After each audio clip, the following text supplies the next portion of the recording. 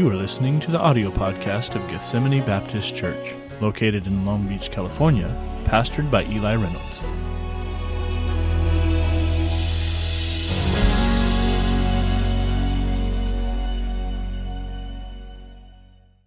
Would you open your Bibles to 2 Samuel chapter number 3? 2 Samuel chapter number 3. And I enjoy being able to share the Word of God. Open the Word of God. Nothing I say is going to matter, but the Word of God has the truth. Amen. If what I say doesn't line up with Scripture, then we're in trouble. But when we look at the Bible, we look at the Word of God, we see what it has for us. I know it'll be a blessing because it is the Word of God and it will not return void. Now, I'd just like to be a pastor for a few minutes this morning and help you. And if this is not your situation today, wonderful. File it away, and a few weeks down the road, months down the road, you may need these principles that we're going to look at this morning. I want to tell you, we're going to start off, it's going to be kind of heavy. It's going to be kind of dark. It's going to be kind of miserable. In 2 Samuel, when you read this book and you study this book, this is when David was king, but David made a number of mistakes along the way, and God had to deal with him. And he had to deal with him, and particularly after chapter 11, God is dealing with David, and we see the result of the sin with Bathsheba, and it just goes on and on and on. But you know, this was David, a man after God's own heart. God still loved him. God still worked in his heart, and God still wanted to use him. And so with our men's meeting that we had, we talked about addictions to novelty, internet addictions to novelty, addictions to pornography, addictions to video games, addictions to things that are just new. We talked about that, and it's pretty heavy content. And this really is almost a continuation of, okay, we've got some situations here. What's the next step? And this is not going to be, I've got one point at the end that I'm going to make. One point. One application from what we read in this chapter. So you got to stay with us at the beginning. You got to stay. We're going to go through chapter 3, most of the chapter, look at many of the verses, tell the stories, and then we're going to make an application at the end that will apply to everyone. And I know that this is what God wants us to have. Just things that have been said in Sunday school, songs that have been sung. I know this, God confirmed in my heart. This is the message we need. So it may be for one person. I know I need it. Let's go to the Lord in prayer. We're going to get into this. Lord, I thank you for your word. And God, I thank you that your word ministers to us. And Lord, it's always new and always fresh. So Lord, would you once again teach us from these Old Testament stories? Teach us. And Lord, I pray that if there's one here this morning that does not know you as Savior, I pray that this would be the day of their salvation. Pray that they would turn their heart and life over to you. Lord, again, thank you for the opportunity. Thank you for this good church and the friendliness and hospitality. Lord, I just pray that you'd bless our time together now around your word. In Jesus' name, amen. Someone once said that man's heart is darker than 1,000 midnights. Man's heart is darker than 1,000 midnights. I said that this is a depressing way to start. And this is not going to be a rah, sis, boom, bah, we hate the devil, ha, ha, ha. You know, it's not going to be one of those messages, but I know it's going to help our hearts. It is the Word of God. We're going to read these stories. We've got 5 characters in this chapter. David, Abner, Phaltiel, the Benjamites, and Joab. And we're going to read stories, and we're going to read what they did. And again, it seems to be a doom and gloom message, but you got to stay awake till the end because the light's going to break through at the end, and we'll then appreciate the light because we've seen the darkness.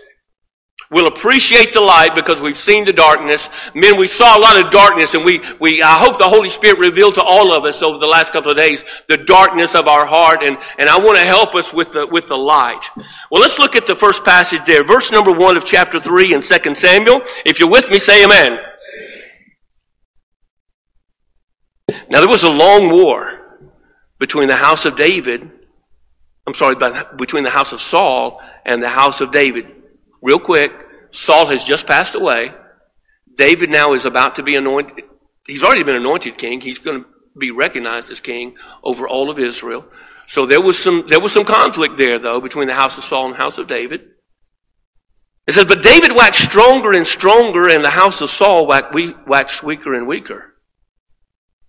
And unto David were sons born in Hebron. And his firstborn was Amnon of Ahinoam the Jezreelitess. And his second, Chileab of Abigail, the wife of Nabal the Carmelite. The third, Absalom, the son of Maacah, the daughter of Talmai, king of Geshur. The fourth, Adonijah, the son of Haggith. And the fifth, Shephatiah, the son of Abital. And the sixth, Ithream, by Eglah, David's wife. These were born to David in Hebron. The first negative thing we see in those 5 chapters is David's selfish marriages. I mean, it starts with a civil war there, the long war in verse number 1. And it says that David gets stronger and stronger. His house gets stronger and stronger. And then it lists his sons. And in those days, a king that had many sons, that was his strength. But the problem here is that every one of those sons had a different mama, a different mother. And we know that in Bible, as a lot of the men had numerous wives, that does not make it right. And just because the world does something doesn't mean it's right for us. Am I on here? Can you hear me? I can't tell. You stay here. It was on. We have a rule at our church. Like I got the green light. Am I good? We have a rule at our church. If anything bad happens, it's the sound man's fault. If the air conditioner goes out, it's the sound man's fault. If the bus breaks down, it's the sound man's fault. Call the sound man. So we have a lot of fun with that. Okay, so am I on this one now? Maybe not. Can you hear me? All right, let's move on. Just because the world does it doesn't make it right. Just because the culture in David's time, in the culture they had numerous wives, that didn't make it right. Even in his culture, even in Israel's culture. And so it's especially when you are specifically as the king in Deuteronomy 17:17, you are commanded, neither shall he, talking about the kings, multiply wives that his hearts turn not away. Specific scripture. Don't do it. But David did. Are we guilty? So it lists these sons here. He's disregarding God's law for his own interest, be it for security or be it for sexual reasons, whatever. But he has these sons. And when we read their names, it's kind of a foreshadow of the evil things and the bad things that are going to happen. It mentions Amnon there. Amnon was the one who raped his half-sister. And then it mentions also Absalom. Absalom is the brother that murdered Amnon and tried to take over the kingdom. It mentions Adonijah, who tried to take the throne when David was about to pass away. And Solomon, who was not mentioned here, but Solomon was one that had to execute Adonijah because he was trying to take the throne. And then it mentions Chileab and the other two, Shephatiah and Ithream, and other verses. It kind of hints that these men died young. So it's a foreshadowing of the evil of the darkness. Man's heart is darker than 1,000 midnights. Let's look at the next character there. Look at verse number 6. And it came to pass while there was war between the house of David and the house of Saul and the house of David, that Abner made himself strong for the house of Saul. Saul had a concubine whose name was Rizpah, the daughter of Ai. And Ishbosheth said to Abner, "Wherefore hast thou gone into my father's concubine?" Then was Abner very wroth for the words of Ishbosheth, and said, "Am I a dog's head, which against Judah do show kindness this day unto the house of Saul thy father, to his brethren, to his friends, and have not delivered thee into the hand of David, that thou chargest me today with a fault concerning this woman? So do God to Abner and more also, except as the Lord hath sworn to David, even so I do to him, to translate the kingdom from the house of Saul, to set up the throne of David over Israel and over Judah, from Dan even to Beersheba. And he, Ishbosheth, could not answer Abner a word again because he feared him. Ishbosheth, Saul's son, accuses Abner of taking Saul's concubine. Now Saul's passed away, but taking one of Saul's secondary wives, Rizpah, and having relations with her, and Abner gets upset. Now, Abner was after Saul's house. Abner was trying to help Ishbosheth become the king of Israel. And now, in this situation, we see in verses 6 through 11, we see the darkness of Abner just changing sides. Abner knew, here's the sad thing, Abner knew that David was supposed to be the king. Look at that verse again. Look down at verse number 9.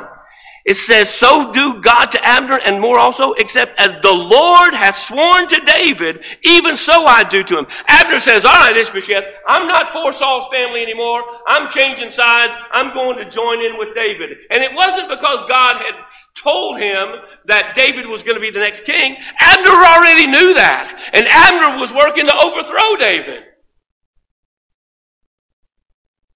Man's heart is darker than 1,000 midnights.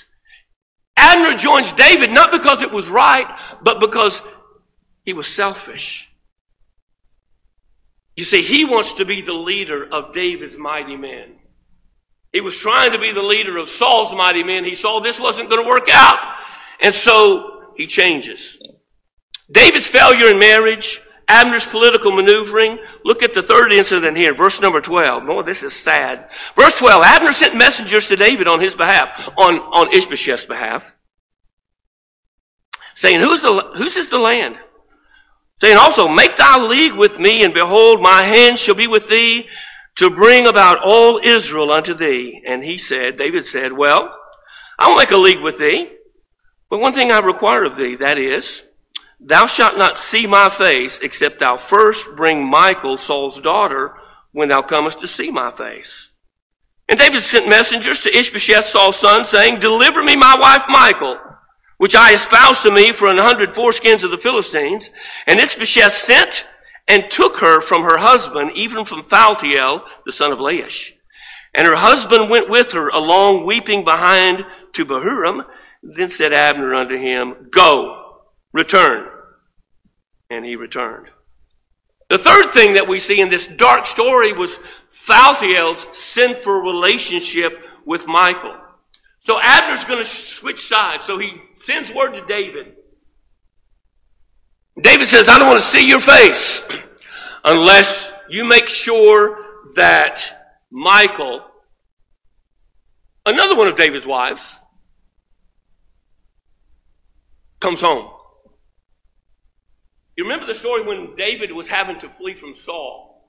Whenever he's having to flee from Saul, he fled, and the time that he went out the window, he was with Michal. The time that he went out the window, he left, he fled, and from that time forward, he didn't see his wife again, and so she shacks up with another guy. This has been years. She's in a common law marriage with this other guy named Phaltiel, and David says, I want Michal back. Not that David really loved her. It was a political maneuver by David as well. She was Saul's daughter, and the folks that support Saul, maybe they'll support me because Michal is back in the family. And so, but here's Phaltiel.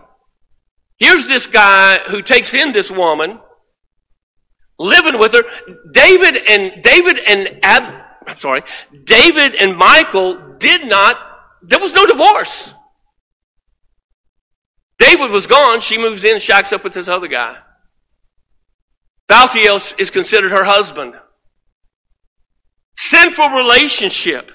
Listen, can I tell you, relationships formed out of God's will often end up like this one. You can't violate what God says about relationships, about marriage, about living together. You can't violate what God says and expect to not pay some kind of price for it. So David failed, Abner failed, Phaltiel failed. Let's look at the next one. Look at verse 17. Abner had communication with the elders of Israel. Now these are the Benjamites it's going to tell us down in verse number 19. This is the tribe of Benjamin. This was Saul's tribe, the tribe that Saul was from.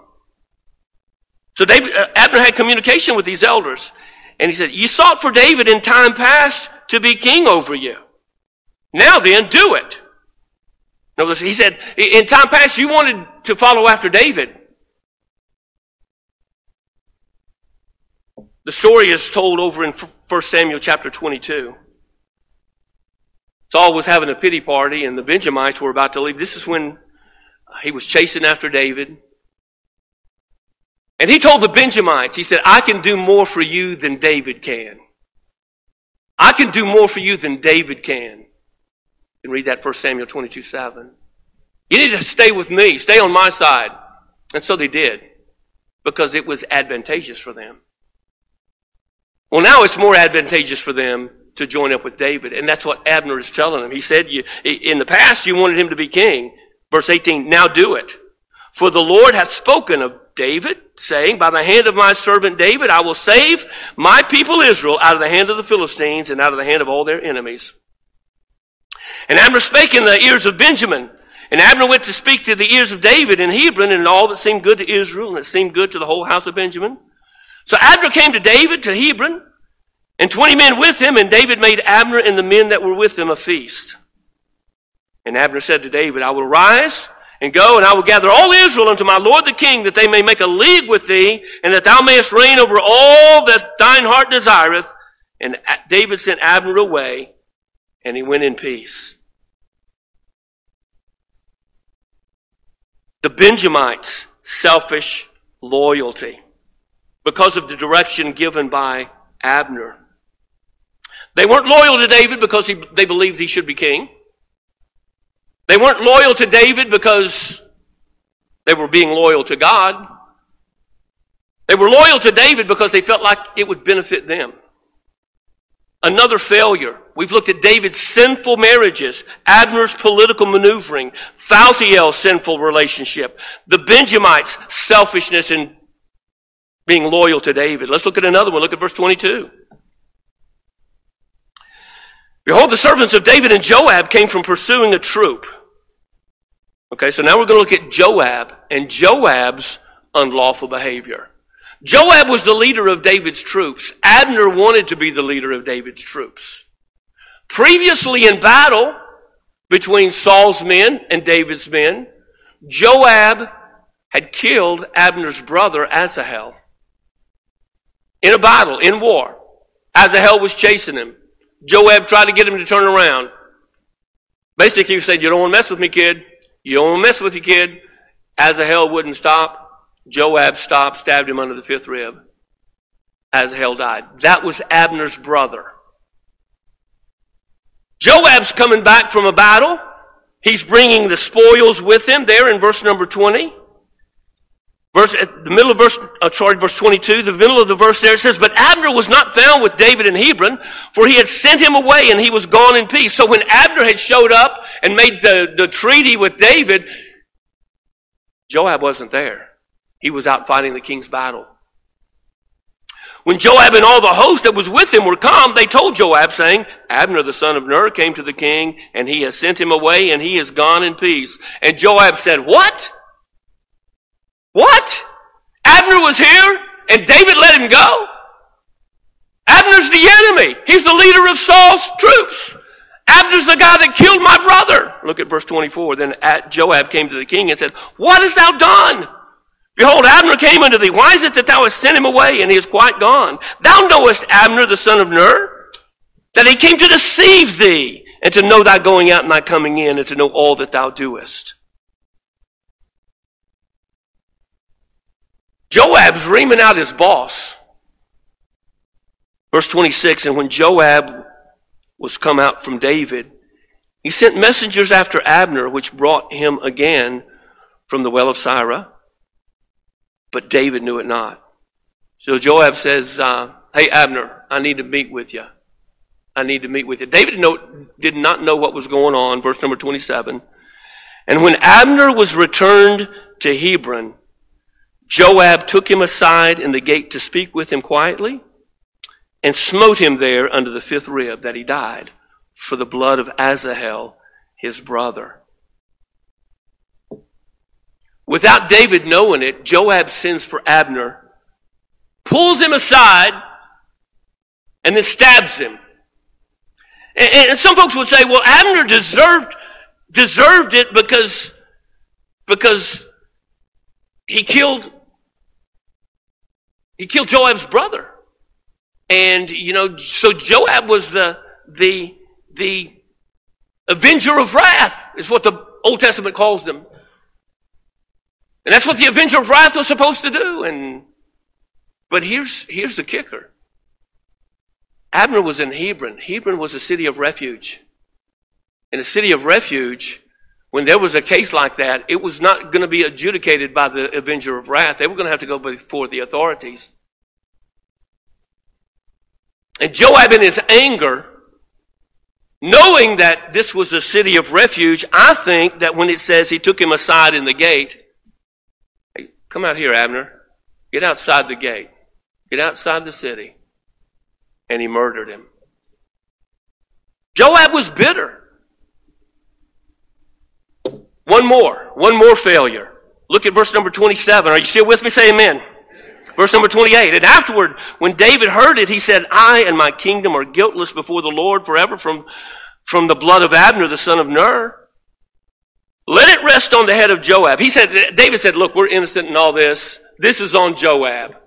Let the condemnation, let the punishment come on Joab. Let the rest on the head of Joab, let all his father's house. Let there not fail from the house of Joab one that hath an issue, or that is a leper, or that leaneth on a staff, or that falleth on a sword, or that lacketh bread. So Joab and Abishai his brother slew Abner, because he had slain their brother Asahel at Gibeon in battle. Here's the last failure that we're going to look at in the chapter. And that is, David didn't do anything about it. David was the king. He was the authority. David was the one. Most kings would have executed Joab because Joab committed murder. David knew the right thing to do, but he didn't do it. Because we know that he knew it was the right thing because later on, when David's about to die, he tells Solomon, take care of Joab. Take care of Joab. He murdered Abner. You need to execute it. David knew what he was supposed to do, but he didn't do it.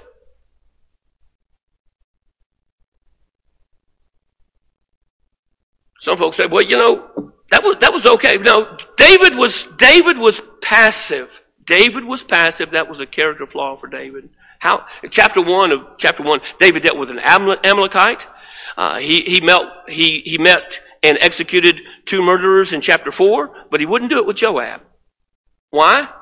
You remember that verse that we read? Joab brought the spoils of war. When Joab was in that battle, in verse number 22, it says he brought a great spoil with him. Maybe David's thinking, I don't want to execute Joab because he's good for me. He defeats the enemy, brings in the loot for the kingdom. I don't know if that's the case. Man's heart is darker than 1,000 midnights. We see that. Can we relate? Men, we talked for 2 days about our mind. And the Bible says that our heart is deceitful, above all things, desperately wicked. In many instances, I think we can all relate to that. And men, we try to expose that over the sessions on Friday and Saturday. In chapter 3 here, we see David's selfish marriages, Abner's maneuvering to gain a position, Phaltiel's sinful relationship, the Benjamites' selfish loyalty, Joab murders Abner, and then David does nothing about it. He's passive. That's a lot of character flaws. That's a lot of failure. There's a lot of selfishness. There's a lot of sin. So you say, Pastor, where's the light? You said there's going to be a light at the end of the tunnel. Where's the light? I don't see any light in that. I did not see this, okay? This is not something that I found on my own, but in research and reading and listening, Look at verse number 32. They're going to bury Abner now. This talks about burying Abner. Verse number 32, it says, and they buried Abner in Hebron, and the king lifted up his voice and wept. The king. That's the first time in the book of 2 Samuel that David is referred to as the king. Before this in 2 Samuel, he's the king of Judah. He's not the king of Israel. He's called a king. This is the first time in this passage in 2 Samuel where he's called the king. The king. Verse 33, and the king lamented. You say, how is that? How is that the ray of light? In the middle of all this sin, in the middle of all this degradation, the Holy Spirit is telling God's people, you and I, these people, the first readers, He's telling us, don't worry, I've still got things under control. I'm still in control. David is still the king. He's going to be the king, and I'm going to work these things out. I'm going to make it happen in your life. The first readers, the first readers of this text, Jewish scholars say that this text was written when the Jews were in captivity in Babylon, that 70-year Babylonian captivity. Jewish scholars today believe that this was when this passage was written, and so the Holy Spirit had them write this, and imagine them in Babylon reading this and reading about all the degradation, all the sin, but God says to them, and God says to us, the kingdom hasn't been ruined. The king hasn't been ruined. Listen, God has a plan for your life, and His plan has not been ruined by your sin. God has a plan for my life, and a direction for my life. And despite the sins of my past, God still allows me to preach the gospel. And God still allows me to be His servant. In spite of everything in this passage seeming to be unraveling, God's plan is still intact. In spite of David's sin, in spite of Abner's sin, in spite of Joab's sin, God is still at work. That's what the first chapters are about. God is establishing David as His king. Men fail. Men are stupid. Men are selfish. Darkness. But that's not getting in the way of God's purpose and God's plan. There is a ray of light, and here's the title of the message. Man's sin is great, but God's grace is greater. Divine enablement. Undeserved divine enablement is my definition for grace. I love that. Undeserved divine help. God's grace is greater than David's sinful marriages. God's grace is greater than Abner's sinful manipulation. God's grace is greater than the Benjamites' selfish loyalty. Amen. God's grace is greater than Joab's sinful murder. And God's grace is not in just in 2 Samuel chapter number 3. In spite of bigger sins in David's life, there's going to be bigger sins. He's going to commit adultery. He's going to commit murder. He's going to use Joab. God's going to use Joab anyway. God's going to use David anyway. God's going to use the Benjamites anyway. The point is, God can continue to use people in spite of the people because God is a gracious God. Did you hear the song that we sang? Did you sing the song that we sang? Marvelous grace of our loving Lord. Grace that exceeds our sin and our guilt. Yonder on Calvary's Mount outpoured, there where the blood of the Lamb was spilled. Grace, grace, God's grace. Listen, we've all made selfish decisions, and then we're shocked when we reap the consequences. You know, we've all responded in revenge like Joab. We've all tolerated sin in our lives and in others' lives because it's too inconvenient for us to deal with it like David did. But God has enough grace to forgive us and to use us for His good purposes. And all God's people said, Romans 5:20, where sin abounded, grace did much more abound. Now I know who we are. We're Independent Baptists. The caveat is there may be something that you have disqualified yourself from doing in the Lord's work, but you can still be used of God. God can still use you. God still wants to use you. Sin may abound, but God's grace can abound in greater measure. There's only one sin that's going to disqualify you from being used by God, and that's the sin of refusing to repent and forsake. God's grace is ready to forgive you, men. Ladies, God's grace is ready to forgive you. If you're here today and you've not trusted Christ as your Savior, you've not accepted Him, you've not had your sins washed away, and you say, I'm wrestling with this in my mind, I've been thinking about this. Listen, the blood of Jesus Christ, His Son, cleanseth us from all sin, and the only thing that's going to prevent that from happening is our refusal to accept. What can wash away my sin? What is it? Nothing but the blood of Jesus. Answer me this. What can make me whole again? Nothing but the blood of Jesus. This is all my hope and peace. Nothing but the blood of Jesus. This is all my righteousness. Nothing but the blood of Jesus. Here's what I'm asking this morning. Will you ask for His forgiveness? Will you ask for His grace? Will you confess your sin? Listen, God's grace was not just for David. God's grace was not just for Abner. God's grace was not just for Joab. God's grace is for you. God's grace is for me. Listen, the world is not getting any better. The world is not getting any better. Man's sin is always going to be great, but God's grace is always greater. Listen, Gethsemane Baptist Church, the gates of hell cannot prevail against the church because God's grace is greater. The Bible will continue to change lives on this campus because God's grace is greater. His grace will continue to change eternal destinies. His grace can change your destiny right here this morning, a destiny of eternal judgment in hell to a destiny of eternal life, rejoicing, peace in heaven.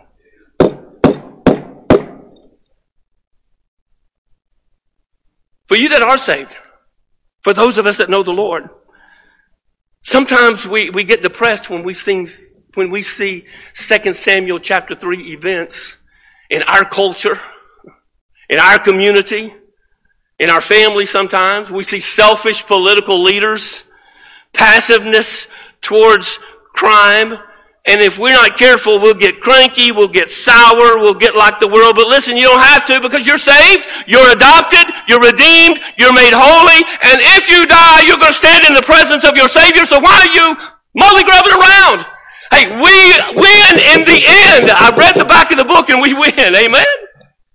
Listen, you might be in the position of these Bible characters. Maybe we need to get to an altar. Repent of the sin that the Holy Spirit's convicted us of. Friday, Saturday, Sunday morning, Sunday school. Some of you may be in a good place, not prideful, but man, you feel like you're close to the Lord and not perfect, but things are going well right now. Maybe you need to get on your knees and say, God, thank you for your grace. Thank you for your grace. You know, every one of us have something to do in response to this truth that God's grace is greater than man's sin.